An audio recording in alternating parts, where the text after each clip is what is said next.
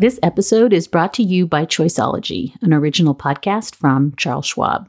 Hosted by Katie Milkman, an award-winning behavioral scientist and author of the best-selling book, How to Change, Choiceology is a show about the psychology and economics behind our decisions. Hear true stories from Nobel laureates, authors, athletes, and more about why we do the things we do. Listen to Choiceology at schwab.com/podcast or wherever you listen.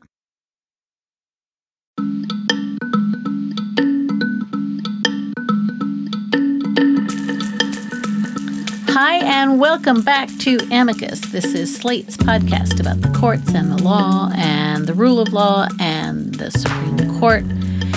And this week, decidedly, this is a show about the lives that are irrevocably altered by all of those things. I'm Dahlia Lithwick, and this is my beat at Slate. This last week brought a raft of cert grants in a bunch of new cases at the High Court, including the long-awaited decision to hear the mifepristone abortion pill challenge out of Texas. The Supreme Court also agreed to hear a case from a January 6th defendant who wants to dismiss a charge accusing him of obstructing an official proceeding. That's a charge that Donald Trump himself also faces. The case could have big implications for Trump's own future legal liability. The court also asked for a speedy briefing on a case raising the issue of whether, as former president, Donald Trump is absolutely immune from criminal charges. And all of that is to come in the next half of this Supreme Court term, and we will, I promise, cover the arguments as they happen.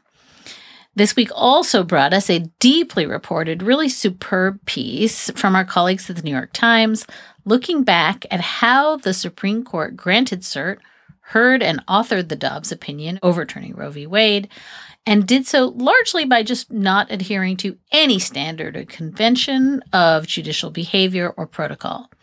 Here on Amicus, we are not super inclined to cede our time to the inner workings of the secret society that is SCOTUS this particular week. And that's because we are just gobsmacked and we are heartsick at the latest news out of Texas, where women's lives are being put on the line week after week, year after year, thanks to Dobbs, thanks to Samuel Alito, thanks to Ken Paxton, and all the other non-medically trained expert people who are parked between pregnant people and the healthcare that they need. And so that's going to be our focus this week on the show.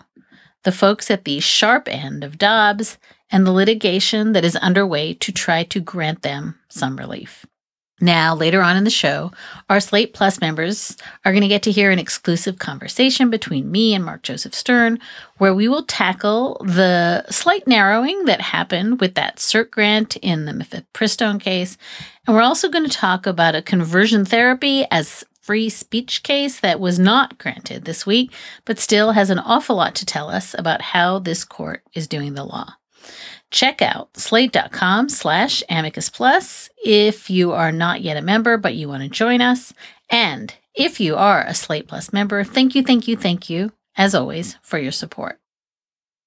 The idea that Miss Cox wants desperately to be a parent, and this law might actually cause her to lose that ability is shocking.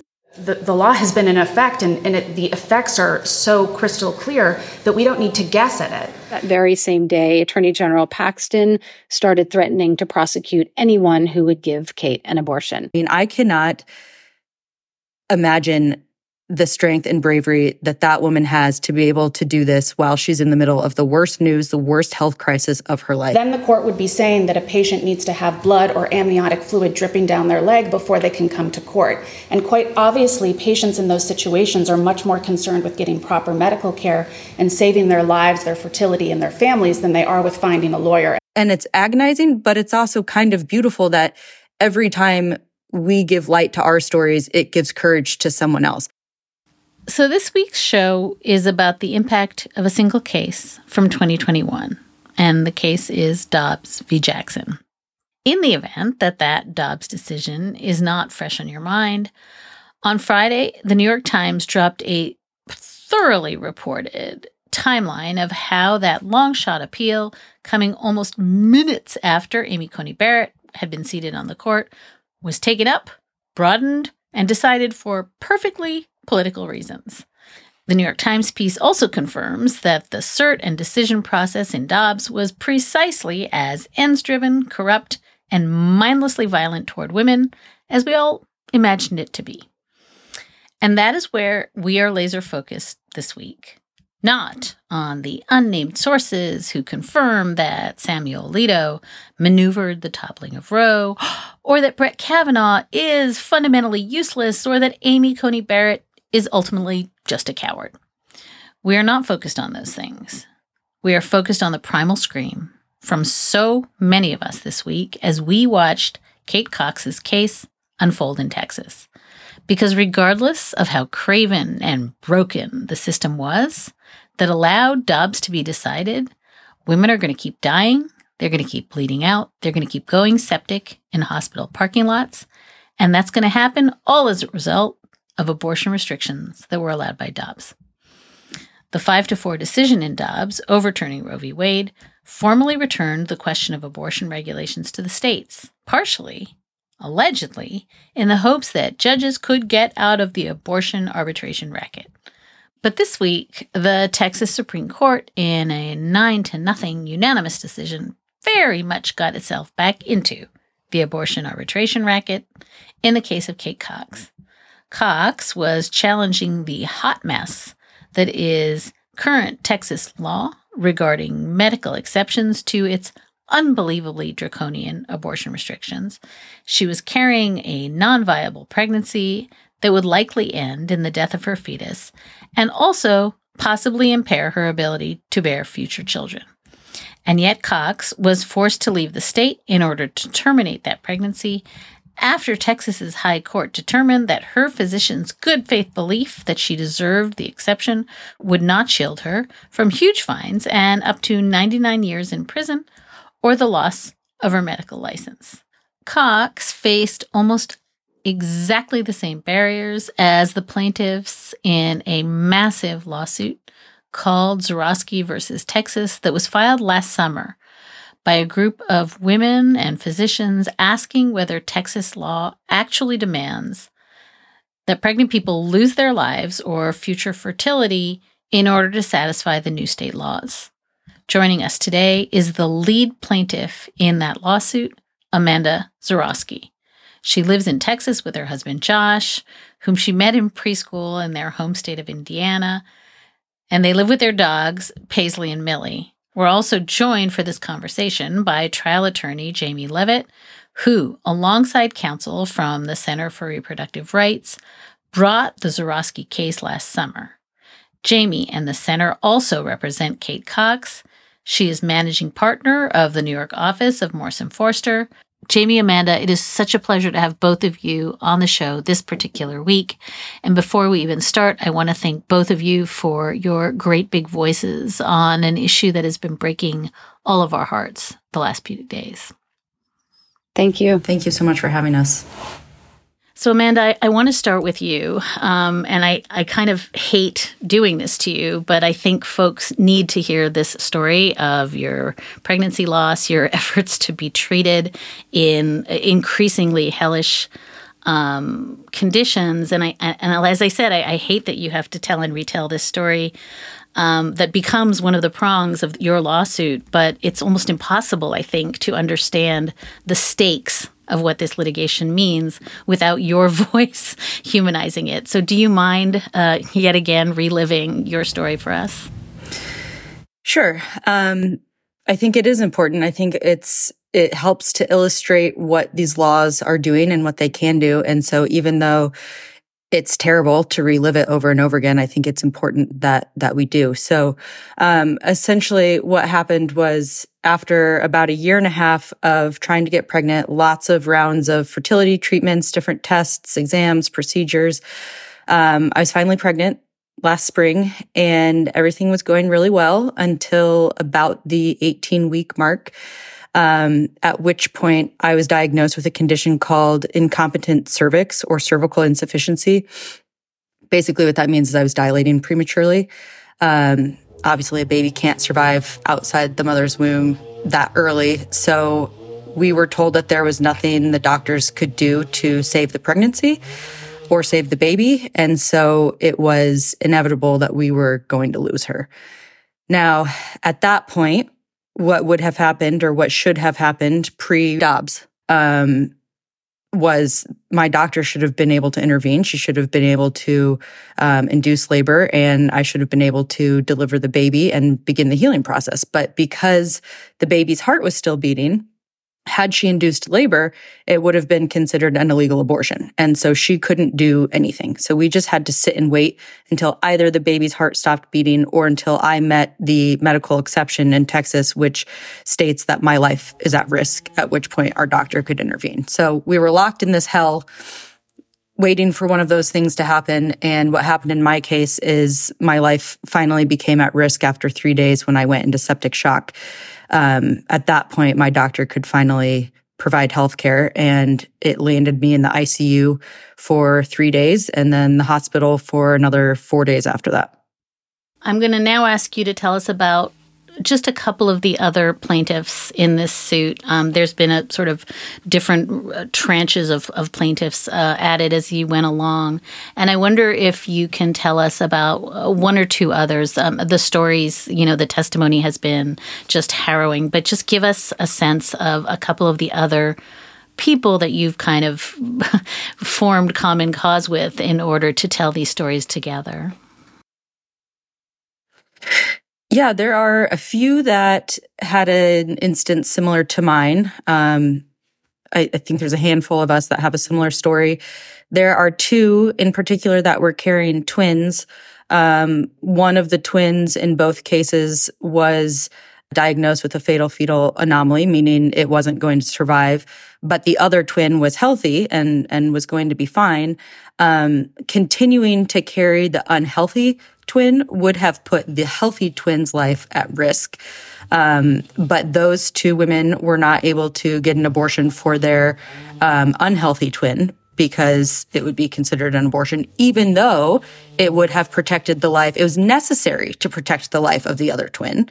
So that's a harrowing example, I think. And then there's another one that a lot of folks have probably heard of who her child was diagnosed with a fatal fetal anomaly as well.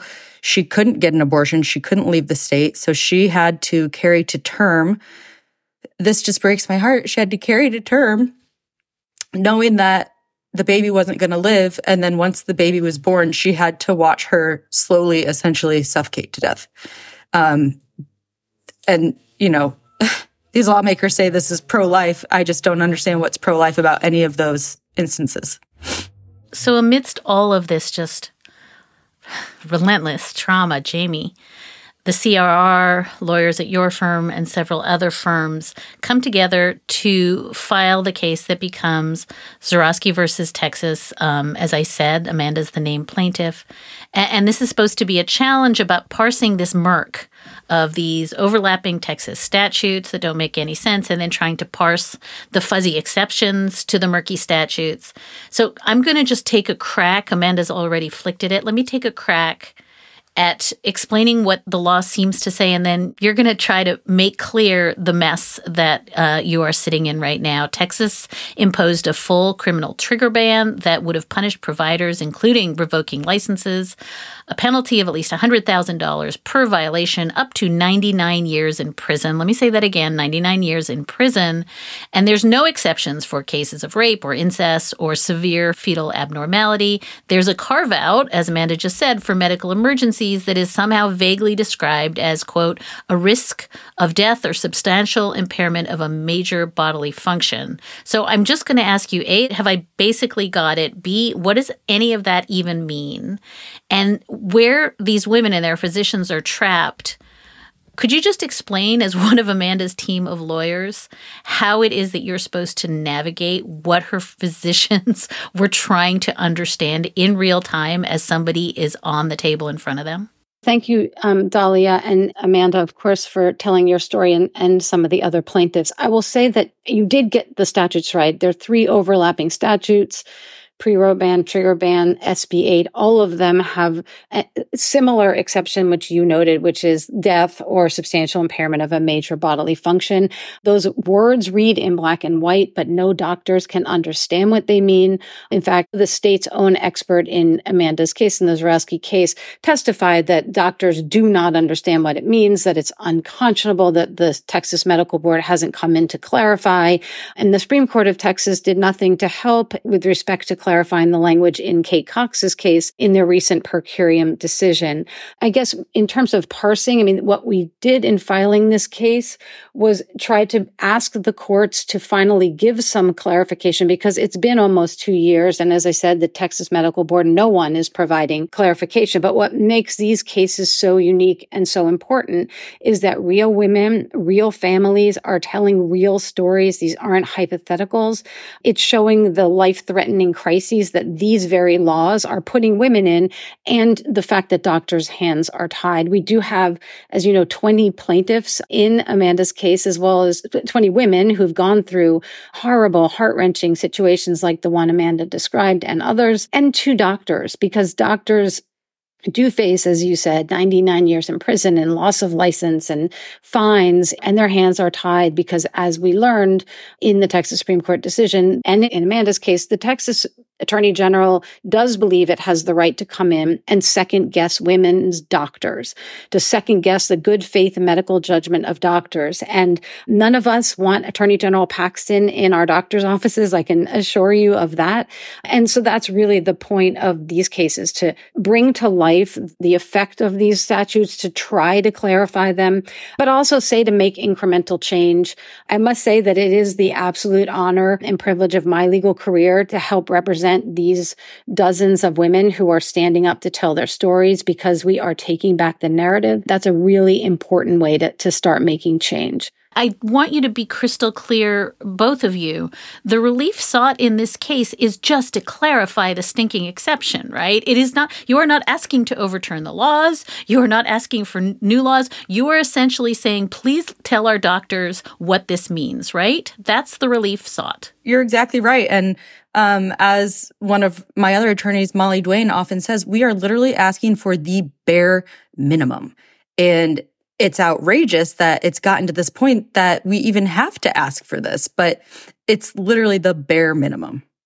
So I think I'm going to ask Jamie to start and then Amanda jump in. Just give us the sort of quick and dirty arc of this litigation from filing to, landing in the Texas Supreme Court, ironically, exactly when Kate Cox is finding out that she, in fact, has a non-viable pregnancy. So you've mentioned there's now 20 plaintiffs. You've mentioned that there are physicians.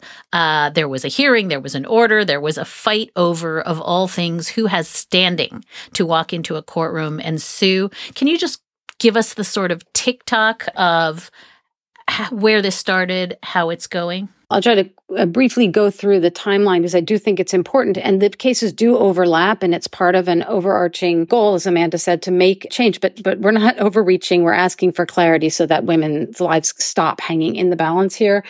So we filed Amanda's case on March 6th. We had 5 women who had life-threatening situations and 2 doctors, 2 OBGYNs. We added 8 plaintiffs in May.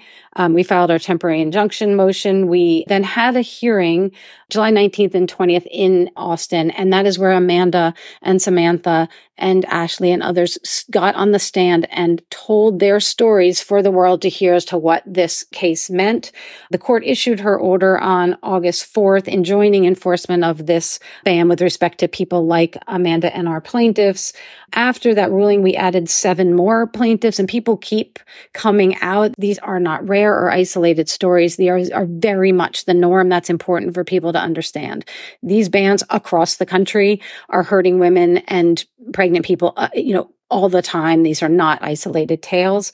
November 14th, we added 7 more plaintiffs. And then on November 28th, and this is where the cases come together, we had a hearing. The state appealed that ruling, and we had a hearing in the Texas Supreme Court to argue the fate of Amanda's case. After that hearing, there was a press conference, and Amanda and many of the other plaintiffs were there and were able to talk about the case. And Molly Duane from the center, who was absolutely brilliant in the argument, said at one point, if you have issues or you're going through this, please contact us.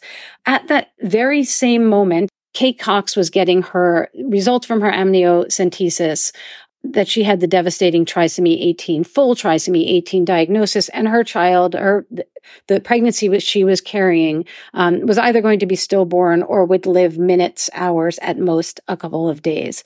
And so she reads about Amanda's case, maybe hears the press conference, and she does contact the Center for Reproductive Rights. So that was on a Tuesday. She spoke to Molly Duane on Thursday. We worked over the weekend, and on Tuesday morning, we filed her case seeking a temporary restraining order.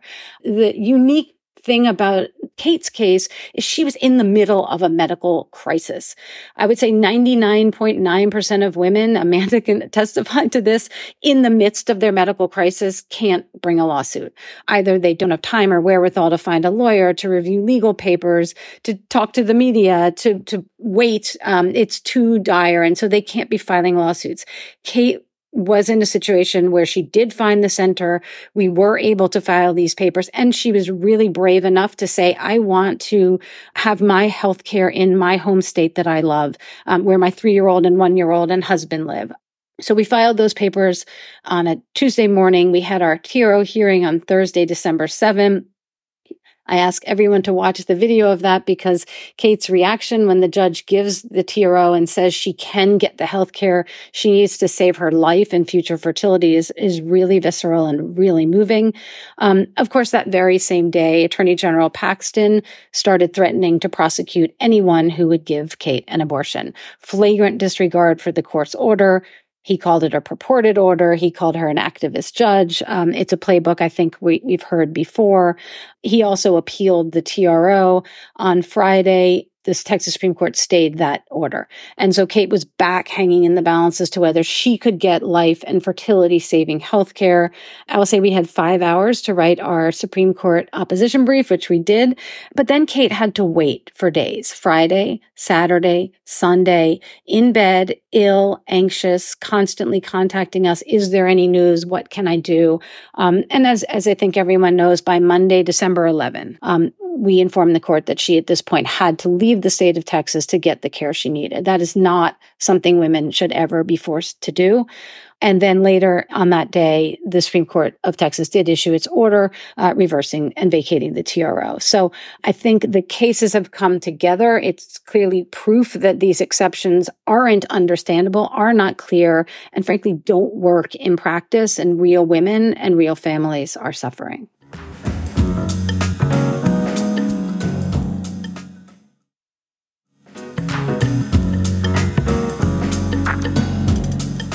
I'm trying to imagine,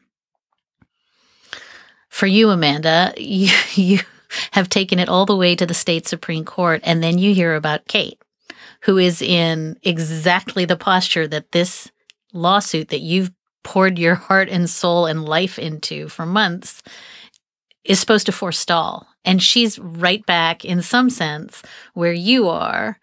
And I guess I just want to ask how that feels to know that this is another human being facing exactly the issues that you were facing in real time, and her physician is trying to afford her a standard of care that we all know is the appropriate standard of care, except now she's got to go to court for days and days and days. How do you sit with that? Oh my gosh, so many feelings, so many emotions. I think first and foremost, when I heard about it, it was just heartbreaking, right? Heart-wrenching. I know what she's feeling. I know what she's going through. Knowing that you're going to lose a child is just, it's the worst. It's the worst possible news you could ever get. So that was my overwhelming first emotion. Then it was a lot of fear for her because I know what can happen. I know what happened to me could happen to her.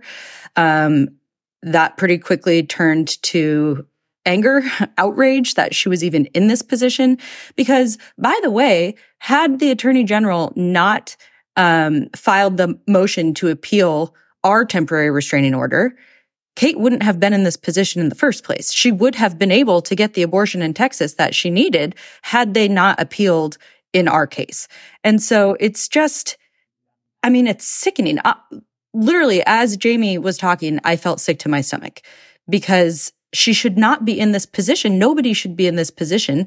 And this is the Attorney General in the state of Texas coming down and saying, yes, this is what we believe should happen. We stand by this decision, and it's just disgusting.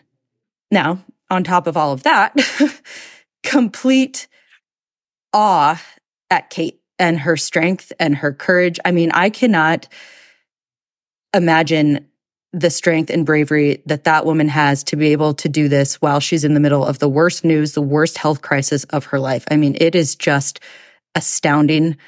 And I'm so thankful and grateful that she did what she did. But again, she shouldn't have had to. And my heart just breaks for her. Amanda, I'm glad you said it because during my own pregnancy loss, I couldn't move or get out of bed or answer the phone. I was like in so much pain and so sad and so terrified. And Jamie, it raises this question for me that you've been battling the state of Texas on, which is this standing question, this issue, which goes all the way to the Supreme Court, that wants to suggest that nobody has standing to bring this litigation because Amanda has already had her cognizable harm and injury. So she doesn't have standing. The physicians don't have standing. And then presumably we finally have somebody with standing, Kate Cox. The irony is definitely rich here, Dahlia. So the state doesn't want these cases to be heard. That's very clear.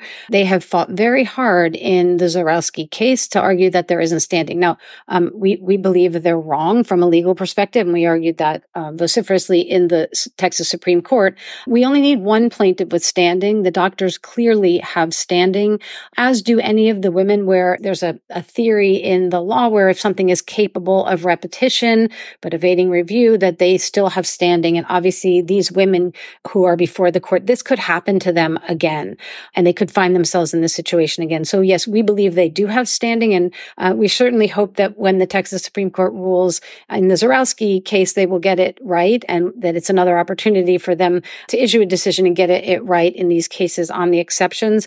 But as Molly Duane has argued both in the district court and then again in the Texas Supreme Court, I mean, in Amanda's case, does the state need to have a woman with amniotic fluid and blood dripping down her leg to have standing? And then in the Texas Supreme Court, it seemed pretty clear that at least some of the justices, or seemed like some of the justices understood that, that if you brought a woman who was in the middle of a pregnancy crisis, or of course that she would have standing. And then we brought Kate Cox to the court, who exactly was the woman with blood and amniotic fluid, unfortunately, dripping down her leg and in the middle of a medical crisis. And the state's argument was she didn't have standing.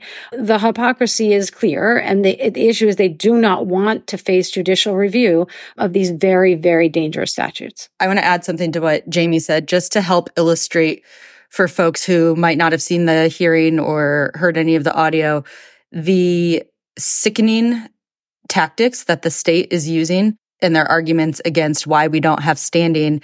One of the reasons they said we don't have standing is because, for example, in my case, I'm unlikely to be able to get pregnant again. And so this law won't affect me because I probably can't get pregnant again. And what they fail to realize is that the reason I probably can't get pregnant again is because of what happened to me, because of the laws that they have enacted.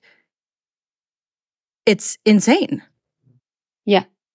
Head explode. Amanda makes such an important point, right? I wanted to note this. In addition to passing these laws, to trying to evade judicial review, I think it's important to note the disdain that the state of Texas and the Attorney General's office has really showed for the women in Amanda's case. So we were at the temporary injunction hearing in July, and I really believed naively, it's a little, I don't know, like Charlie Brown and Lucy with the football, that they would do the right thing, and they weren't going to actually cross these women who have told the most personal, most gut-wrenching, horrible stories, that they would go lightly, but they didn't.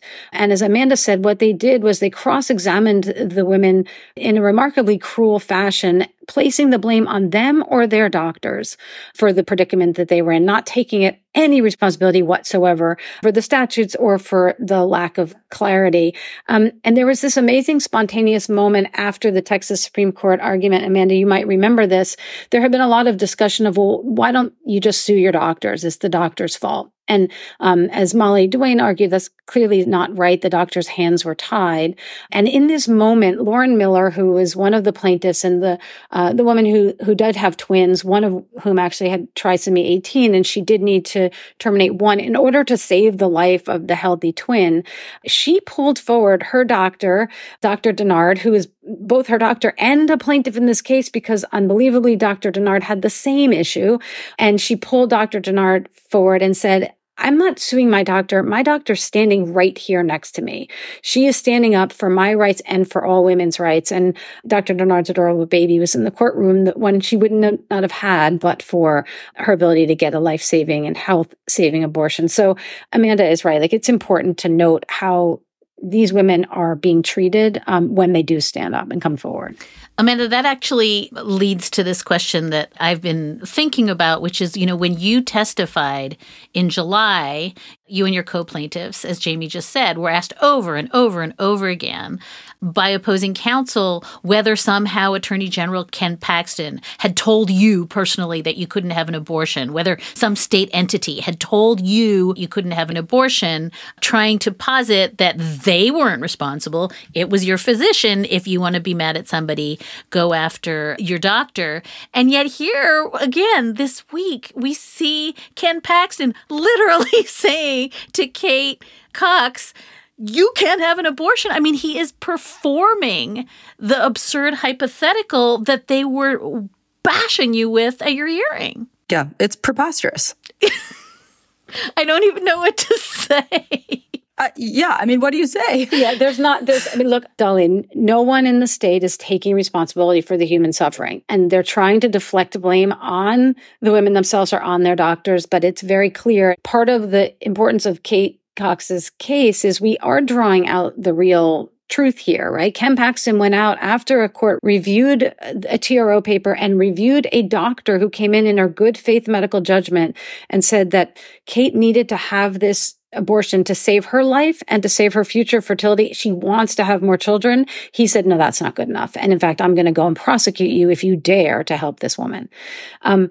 I did want to add one anecdote that came to mind when you were talking about that. In addition to the blame, in addition to the cruel and horrific cross-examination, in Kate's case, the Attorney General during the TRO hearing, right at the beginning, actually accused her of dishonesty, right? He said that rather than being in and out of the emergency room as she was in Texas, she was actually, quote, on vacation in sunny Florida. Like, our heads almost did explode. And what did they base that on, Dahlia? We used a remote notary because obviously Kate wasn't in a position to be going to a notary. We used a remote notary who happened to be based in Florida who notarized her verified petition. And they took that as a sign that she wasn't telling the truth. And when we told them, no, that's not right, they actually dug in. It's so awful as to almost be humorous, but it does show the kind of disdain for the real women in Texas facing real crises. The heartlessness with which they treat us as human beings is just absolutely mind-blowing. So when I was crossed, for example, I don't know what they were trying to do. I don't know what point they were trying to make. Not only did they blame me for being too old because I was 35 when I was pregnant, but then they also, I think they were trying to paint me into a corner because I didn't remember the exact minute that my baby's heart stopped beating, as though that's something that I want to relive. And they dug their heels in, just like they did with Kate, trying to make me pinpoint it. And for what reason? I mean, what are they trying to do? I don't know, other than make themselves look really bad, which they did that with flying colors. It's so interesting because in the years after Roe and after Casey, the story we would hear from people who opposed reproductive freedom was, like poor women, they're being misled by abortionists. It was always abortionists. By the way, they called one of the OBs in your case an abortionist in their papers.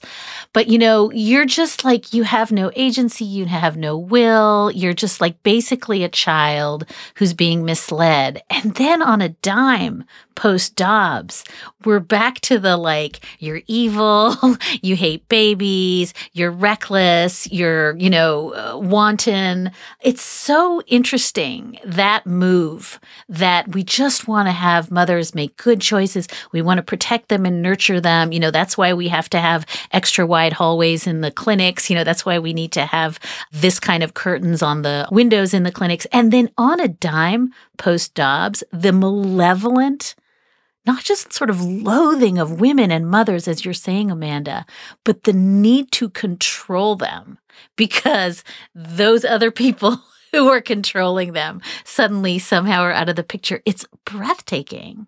Yep. The control factor is just astounding. I mean, how are we living in this world where I don't have the right to make the decision for my own healthcare with my doctor who is trained and has my best interests at heart? And by the way, in his filing in Kate's case, the Attorney General basically says that he knows more about healthcare than all of the doctors in Texas. And so we should be listening to him because he knows what's best for women more than we know for ourselves and our doctors know for us. Can you imagine? Jamie, this exact kind of bait and switch that Amanda's describing, we're not doctors, the doctors are to blame, but also we're doctors.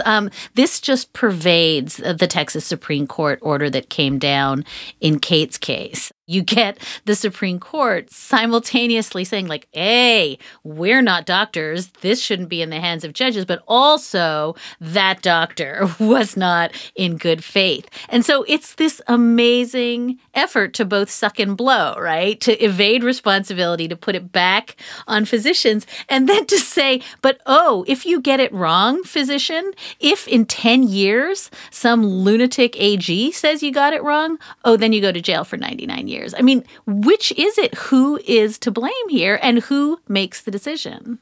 Dahlia, the laws are to blame. The attorney generals who are enforcing them the way they are to blame, not the doctors. The statute was already confusing, as Dr. Scott, the state's expert, made very clear as she recognized and conceded that it was.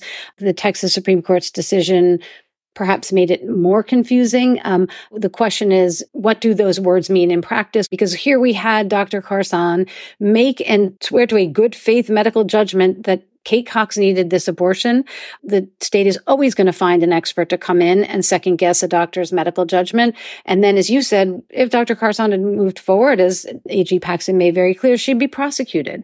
And we're talking about 99 years in prison and loss of medical license. So these are real problems that need to be clarified by the courts. It does have to be resolved because it's not tenable for women and for doctors to be in this situation. Thank goodness for Amanda and Samantha and Lauren and Kate and all of the women who are willing to come forward, because I think I've heard Amanda say, or someone say, that, testifying that temporary injunction hearing was almost as horrible as when you were facing sepsis. So all of you are being asked to relive this for the benefit of sort of all women in Texas, but also across the country, because these laws are replicated in many of the banned states. It made me think, Dahlia, back to the pre-Roe days, the late 1960s, early 1970s, and abortion was illegal across the country. It took brave women who started doing speak outs to tell their stories of illegal abortion to get the ball rolling, to legalize. And eventually there were lawsuits in New York and in Connecticut, and then Roe v. Wade. So change is incremental. I want to remain hopeful here that these cases are bringing to light the problem. It's a flashlight on why these laws don't make any sense, why abortion bans are so dangerous. Hopefully we take back the narrative. Hopefully voters understand that when they go to vote for people and on proposals like in Ohio. So it is frustrating, but I think this is the way to make change. And thank you to Amanda and everyone else who's doing that. Well, I want to say, Jamie, thank you for your kind. Look, this does suck and I don't like doing it, but it's really important and I will continue to do it. And I think my fellow plaintiffs will as well, because it's exactly what the state doesn't want us to do, right? They want us to run away. They want us to be scared. They want us to be silent. And I've never been good at doing what I'm told. And so, it's not going to happen. I'm going to fight back. And look, every time we speak out, more people come forward. In this case, a lawsuit was brought because we were speaking out. And it's heartbreaking and it's agonizing, but it's also kind of beautiful that every time we give light to our stories, it gives courage to someone else.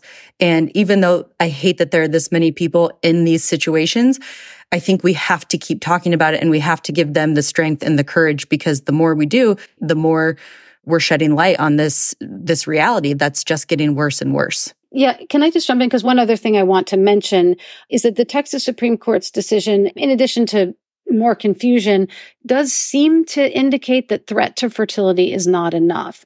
And there is quite an irony to that when we're talking about life and we're talking about, children. Like, this woman, Kate Cox, came wanting to have more children. All of our plaintiffs wanted to have more children. And the doctors were very clear that because she had had 2 C-sections, if she was forced to carry a child that it was not sustainable with life, right? A pregnancy that was not sustainable with life, to carry it to another C-section, major surgery, that would impact negatively her ability to ever have more children. So the fact that there's not even a mention of the threat to her fertility, I will note in the Texas Supreme Court's decision, risk to substantial impairment of a major bodily function, I would have thought meant fertility.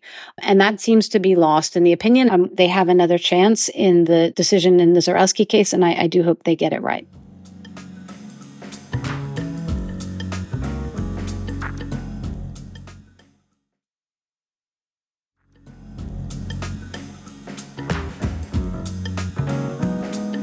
I want to ask both of you, you've both made this point in different ways. Jamie, you've sort of mentioned at that press conference after the Supreme Court hearing, this attempt to persistently drive a wedge between your plaintiffs and their physicians. And it's so clear to me, I think I've been saying this since SB 8, that this entire program is about isolating pregnant women at the moment when they most need counsel and sage advice and quick action.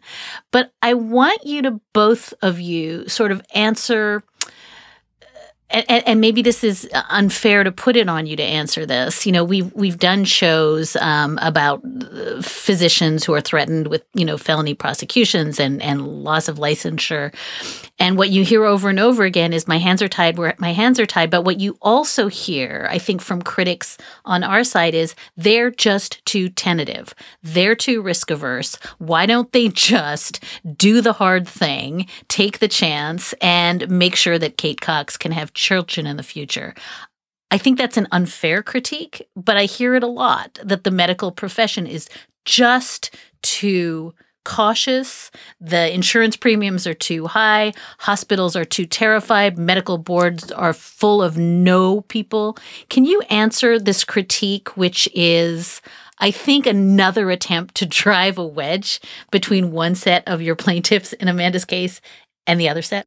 I think that's really an unfair thing to ask physicians to do. I would never, ever ask my doctor, oh, please risk hundreds of thousands of dollars of fines. Please risk going to prison for the rest of your life. Please risk losing your license and your well-being. I mean, that's an insane ask. I would never, ever ask my physician to do that.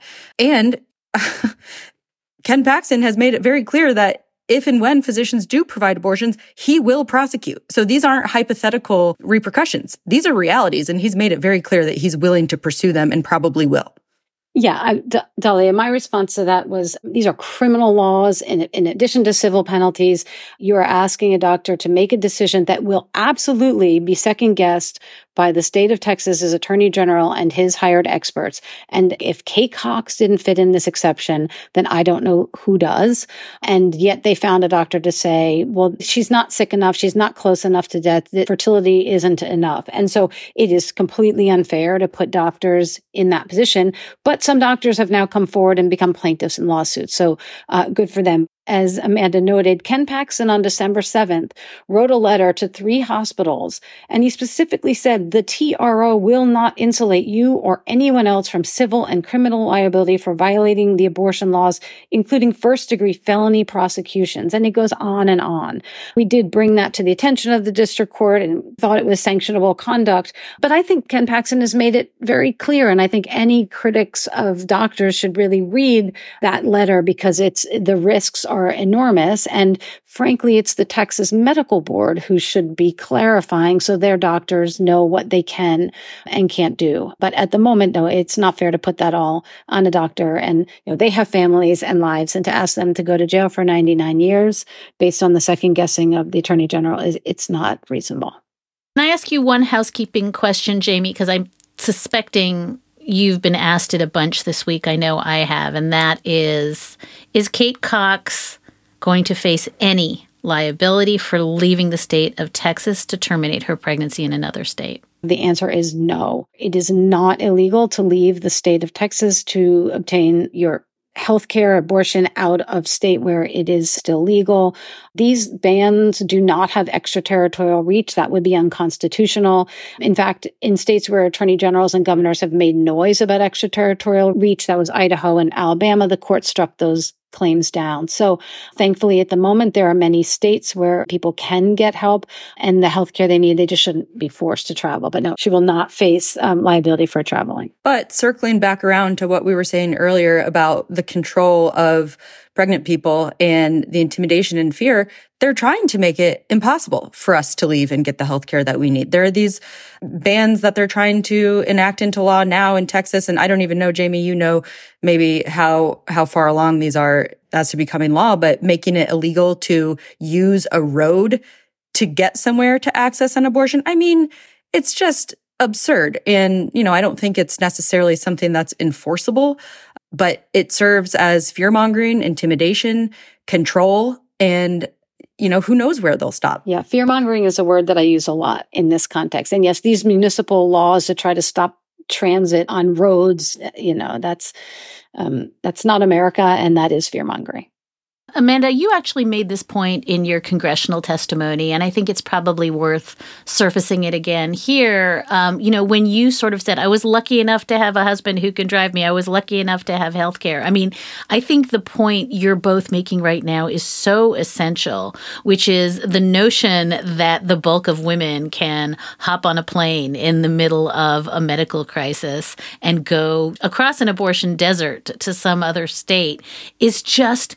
It's the product of I don't know what kind of Hallmark movie thinking it is, but we don't live our lives this way, particularly not in Texas. And Amanda, even though you were in the most excruciating moment of your life, you had in some sense advantages that so many pregnant people in Texas will never have. Yeah, absolutely. And I'm happy to talk about that because, it's something I feel very passionate about. And it's kind of what got us involved in all of this in the first place is that I am the best case scenario in this situation.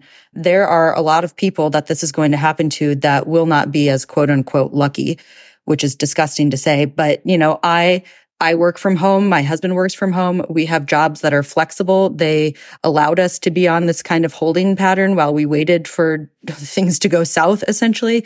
A lot of folks don't have that luxury. I don't have other living children that I had to arrange childcare for.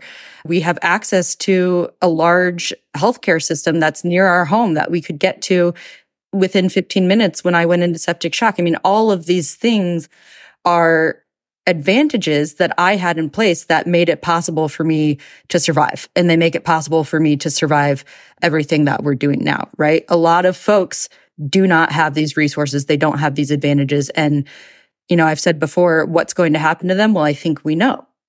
If I didn't have all of those things in place, if I had tried to get to one of the states that's a sanctuary state to get an abortion, and I had gone septic in the middle of the Texas desert or on an airplane, I probably would have died. And if people haven't died as a result of these bans yet, I think it's going to happen. And it's entirely preventable. Dolly, to add to Amanda's point, there are two major problems, or maybe more, to travel. There are people like Amanda who are facing sepsis and literally too sick to travel and might die trying to do so. So that's obviously one major barrier. The other are women like Samantha, our plaintiff, who had 4 children and a job where she couldn't travel or her partner and didn't have the means to do it. And so she was forced to carry that child to term to hold it in her arms while it gasped for breath. It had anencephaly and died. That has had major repercussions to her physical health now going forward. Her other children had to go through that. So we really shouldn't be flippant that everyone should just travel because it is expensive. It requires childcare and time off work and the ability and means to do so. People should be able to get healthcare in their own state, in their own homes with their support networks. What these cases have made clear, and hopefully people are hearing, is that abortion is part of regular maternal healthcare. Before we say goodbye, and I want to just add my voice, I am so grateful for the both of you and what you have done. But I want to just tackle this question of Texas because, just in the last few days, the U.S. Supreme Court granted cert in the mifepristone case, which quickly became a story about Texas, right? One wacky judge in Texas, and we will talk about that in our Slate Plus segment. But I think it's really important for you both to help us understand this is not just about Texas. We had another case out of Kentucky this week. In October, an Ohio woman was charged with a felony after a miscarriage.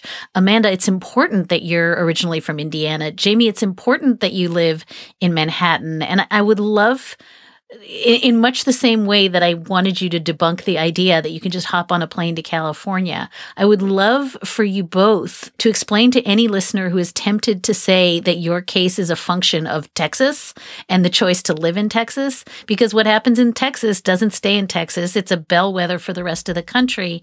And this is happening everywhere. And Amanda, I wonder if you would just start. What is your response when people say, dude, just move to New York? Well, people ask me that all the time, whether we're going to leave the state. And my answer is a resounding no, because again, that's exactly what they want me to do. They want me to run away scared. They want the problem that they pretend doesn't exist to go away. They want us to be silent. Well, it's not going to happen. And, on top of that, I think that this is a growing problem across the country and it can flip on a dime. We can see some of these quote unquote safe states enact these same types of laws, these same types of bans in a matter of years, right? Just by electing the wrong people. And so when people ask me about this, I ask, who are you voting for? What are you doing? Because that's what it's going to take is we need to keep people in office who are pro-choice, or we need to vote out the people who are not pro-choice, because this is a reality that is not only already happening in other places, but it will continue to spread as long as we let it. And so that's why we're fighting back. The other thing I'll say is anytime I speak out, anytime there's some sort of monumental announcement in the case or something like that, and it kind of gets to the forefront of the news again, I hear from so many people across the country, strangers, mostly on social media, that reach out and say they had something similar happen to them in a different state. And they're not necessarily bringing legal challenges, but this is happening across the country. I'm telling you, and it's going to continue as long as we don't do something about it. These aren't isolated cases, and these aren't isolated Texas-only laws. Texas just was out ahead. SB 8, as most people know, went into effect before Roe v. Wade was overturned, and we litigated that case as well. So Texas has had a longer experience with abortion being essentially illegal, but other states have copycatted, absolutely. It's 20 plus states now, right, that have criminal abortion bans with unworkable exceptions, much like in Texas, and no exceptions for rape or incest. Yes, we've brought the case in Texas, it's farthest along, but we've also sued in Tennessee on exceptions, in Idaho, in North Dakota. You talked about the horrible case of the woman being prosecuted for a miscarriage in Ohio. So they are going to replicate. I will also note that we do hear politicians throw about the idea of a nationwide ban on abortion. This could happen anywhere and everywhere and to all of us. And everyone does need to understand that when they vote, that there are real life consequences. These abortion bans are dangerous. They are scary. And there is no real workable way around it. Abortion, as I said, is healthcare. But yes, this is not Texas only, but Texas has the distinction of being first. And one thing I'll add to that is that when I first came forward with my story, one of the overwhelming reactions I got was shock. And sadly, that shock doesn't exist anymore because we are so used to hearing these types of stories because they are so common. They're becoming normalized because it's happening so frequently. Jamie, do you have one last thought for us as an attorney in this case that is uphill, clawing it, what folks can be doing?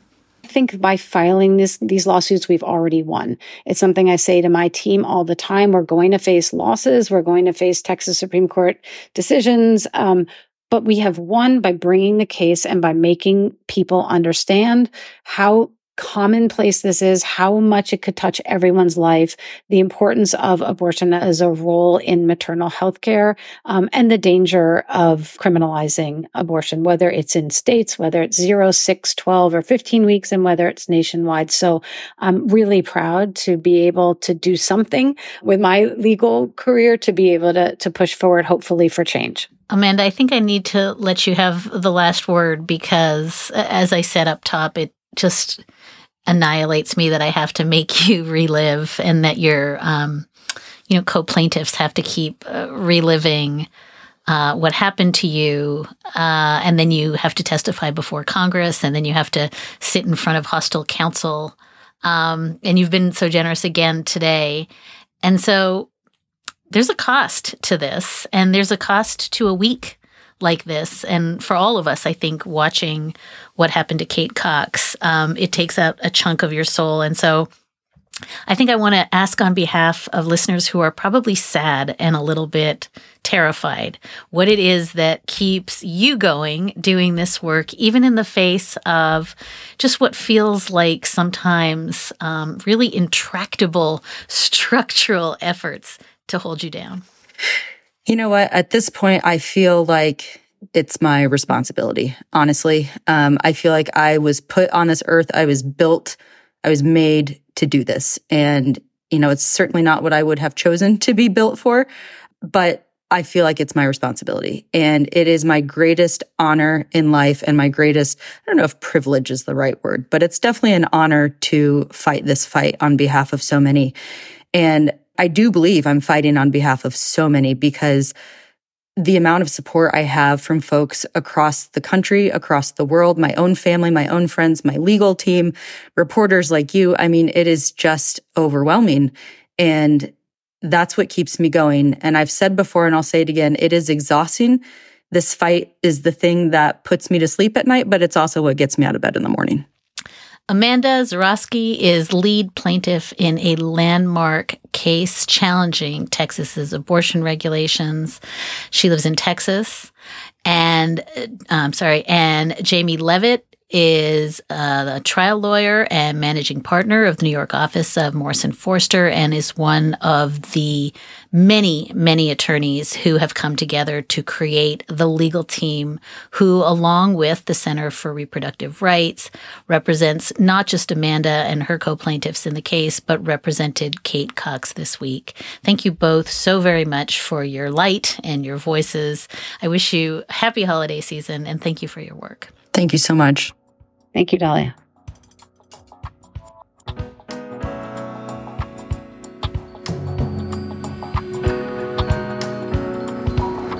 And that's a wrap for this episode of Amicus. Thank you so much for listening in, and thank you so much for your letters and your questions and your comments.